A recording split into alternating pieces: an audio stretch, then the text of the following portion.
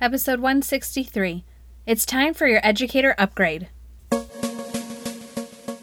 Hey everyone, this is Stacy Lindis from Podcast PD, a proud member of the Education Podcast Network, just like the show you're listening to right now. The opinions expressed are those of the individual host. Make sure you check out all of the other great podcasts at edupodcastnetwork.com and get ready because the learning begins in 3, 2, 1.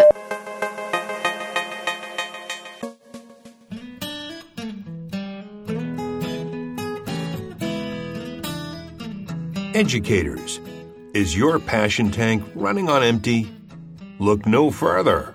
Gretchen of Always a Lesson has a double dose of just what you need. Come fill yourself up with an empowering educators podcast to start your day feeling empowered.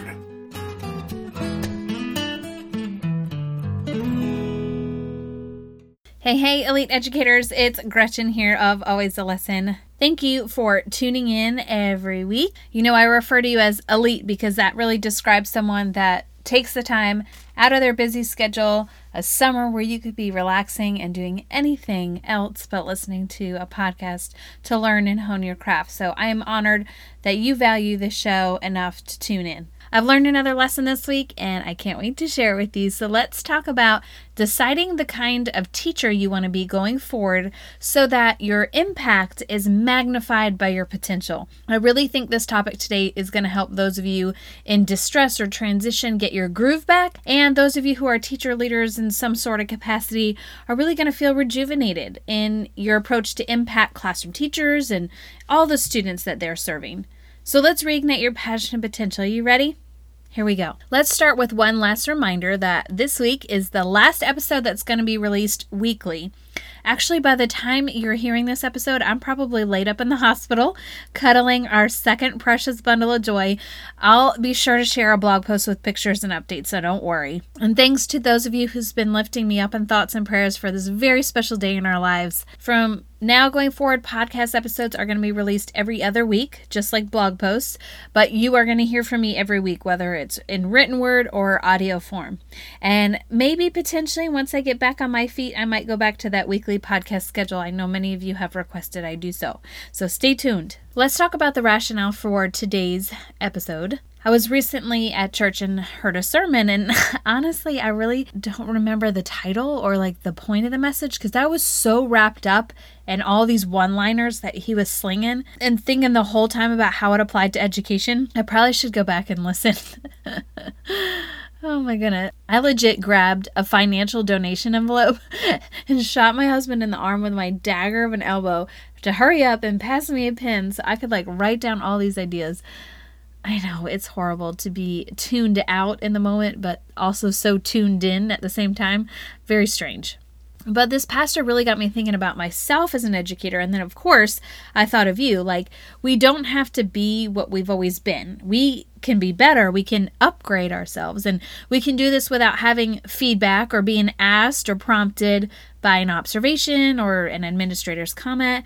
We can realize what we want to become and what we want to be known for and what we want to accomplish, and we can just go be that. So why the heck did I just now figure that out? Why do I feel like I needed a reason to upgrade myself? It's so bizarre. So let's think through a few things to help us reboot our potential so we can maximize our impact on students and staff alike. Well, we can start by answering a very simple question. Actually, it's not really that simple when you really start to dig deep. The question is a simplified question, but the thought that goes into it is not simple. There we go. So the question is, who are you? And if you were really to describe who you are as an educator, are those descriptors actually what you want to be? So, for example, I would say as a teacher, I had high expectations but limited flexibility for students pushing the boundaries. So I knew what I wanted and I expected it, and I would get frustrated when some students wouldn't conform or they needed a different approach, especially, with behavior management. It's like I had this strict mindset. This is how it's going to be. And, there were positive descriptors about me, but this one stuck out to me as what was holding me back from being better. Would I be proud to shout that from a rooftop or be presented for an award for who I was as an educator if they were going to use those descriptors? No. And the sad thing is, no one was making me be that way. No one told me I had to act or think that way. Make sure every student fits in this one little box. It was my type A self that did that. And no one made me be any different. I had no pressure to change and be better. It was really up to me to realize what I was doing, figure out how to fix it so I could be better. Do you know the likelihood of that happening? It's slim. Until I thought about it from a different angle, because the descriptor wasn't pretty, but I could live with it knowing, I was doing what was best for kids in terms of giving structure and routine and consequence, although, it was a bit rigid. So let's think about the question then that moves us to action. And that's, what is your impact? So here is where I would have my aha moment. So acknowledging my descriptors of who I was one thing, but thinking big picture of how that limited my impact stopped me in my tracks. I lost kids along the way. I wasn't being what they needed me to be because I was so focused on getting them to be what I needed and wanted instead of helping them develop into what they needed and wanted themselves to be. My impact for each student ranged from 0 to 100 on the effectiveness scale, and that's inexcusable. I didn't have delinquents or killers or lost causes for students. I had kids, kids who wanted to learn and be loved and have a bright future, and in return, I had inconsistent results in providing those things. That's just shameful. But yet again, no one asked me to change. No one demanded better from me. So did I do better? Well, not immediately. I had to really step back and say, you know what, Gretchen, you are a great teacher. You're natural. You don't have to work at that part. But what you do have to work on is figuring out who your kids are and what they need from you so that you can give them that in addition to what you can give them educationally. And when I freed myself from the realization that I wasn't a bad person or a bad teacher, but that I had an opportunity to be a better one, I started to find hope and excitement to make those changes. And my pastor went on to say, what you say describes you, and what you do defines you. I think I was great at talking myself in and out of things and making things sound better than they were when deep down I knew I had to do better. I think it took me longer to really take action because I wasn't sure what to do, really. I knew, okay, figure out your kids and give them what they need. Awesome. But what does that look like on a daily basis? I was all talk with no action, and my head was moving on to being better, but my actions were stuck in my old ways, and therefore no progress was made. I really wanted to be defined by inspiring actions, that led kids to new heights. But those were just landing as ideas in my head instead of outcomes in the classroom. So I had to drop what I call the edu facade, to be more than an edgy facade. I couldn't create this caricature teacher of who I wanted to be or who I thought I was. I had to be who I was, raw and imperfect. And in order to do the real work to upgrade my edu self, I had to go back to the starting gates and remember why I became a teacher.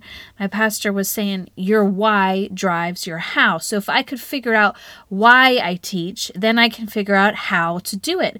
In my case, it was more about getting kids to learn and achieve greatness than my actual teaching ability. But understanding why I wanted to be that person in their life to help me zoom out and see things from a bigger perspective where I could kind of wipe the slate clean and start over. All of this talk about who you are and what you stand for reminds me of the popular interview question, how would your colleagues or boss describe you? And of course you hope it's rainbows and butterflies, but what if it isn't? What if it's like they tell it like it is and it costs you the job? But would they be wrong for painting an accurate picture? No. And that's why we have to drop the facade of thinking we are something we aren't. Just because we say we're one thing doesn't mean we are that one thing. We have to become that one thing in our decisions and our actions every day. So I made a list of what I wanted my colleagues and bosses to say about me so that I could pinpoint specific actions that I could take to make those a reality. Things like go the extra mile without being asked, or spends time with kids outside the classroom to get to know them, or builds in time to work one-on-one with students when they need more time with a concept. Those are descriptors I could be proud of. They were a start. They weren't uber impressive, but I had to start somewhere. And now that I had that list of what I wanted folks to say about me, I had an idea of actions I could take daily to make it happen. Now, there wouldn't be a facade. It was going to be my reality. If I really kept my why front of mind, my how was super easy to implement. I wanted to be defined by what I did and not just what I said or thought. And finally, I was making progress towards my own personal upgrade. It was time to walk the walk, talk the talk. I had to take off the mask of what I wanted people to think of me and allow them to see the real me. I now knew who I was. I knew the impact I wanted to have. I was defining my edu self through these daily consistent actions. I knew my why and I knew my how, and I was ready to start the upgrade process.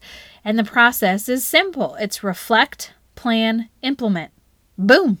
That's it. Reflect, plan, implement. And I spent about 80% of my energy reflecting because I really had to get clear on who I was and who I wanted to be long term as an educator. And then once I sorted through those thoughts and became clear on actions, I developed a quick list of a plan to start implementing on a daily basis. And then I was off to the races. And it really didn't take long to become my new edu self. It's not that the upgrade was hard or time consuming. It just required direction and definitely intention. I had to decide to be better, get clear on how to do that, and then do it. And I know that sounds overly simple, but forcing yourself to do something is really hard, especially when no one is standing over you making sure you do it. You can fudge your own deadlines, you can disappoint yourself, you can give up or try again, as many times as possible. But if you really want to be what you always dreamed of being, if you want to have the long-lasting impact that strong educators have, then you have to do the work when no one's looking. And that's where true character is created. That's where you find out what you're made of and where your true grit begins to show. So I ask of you, who are you right now? The good, bad, and the ugly. Is that who you want to be? Are there parts of you that could be better as an educator? And if so, let's upgrade. You don't have to, but why not? Why not be better? Why not be more effective? So grab something to write on and something to write with and brainstorm a list of words that describe you as a teacher and just anything that comes to mind. And then go back and circle the descriptors that are just things could be better or more complimentary. And then brainstorm how you can upgrade just those descriptors with clear action steps. Maybe you need to change where or how you plan, or maybe you need to make time to connect more with parents and the community, or maybe you need to be a better team player and share your amazing ideas and resources with colleagues. Whatever it is, get specific with how to live out your why.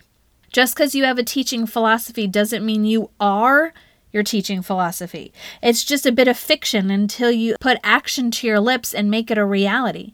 Reflect, plan, implement. Who are you? What impact do you want to have? How can you upgrade your edu self? Those are things I want you to be thinking of. And the summer is the perfect time for a reboot as you plan for the upcoming year.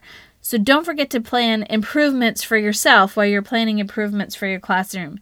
And the sooner you drop the mask and pull back the facade, the quicker you're going to become better.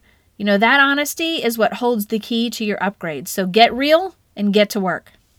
All right, Elite Educators, that is a wrap for this week's podcast on deciding the kind of teacher you want to be going forward so your impact is magnified by your potential.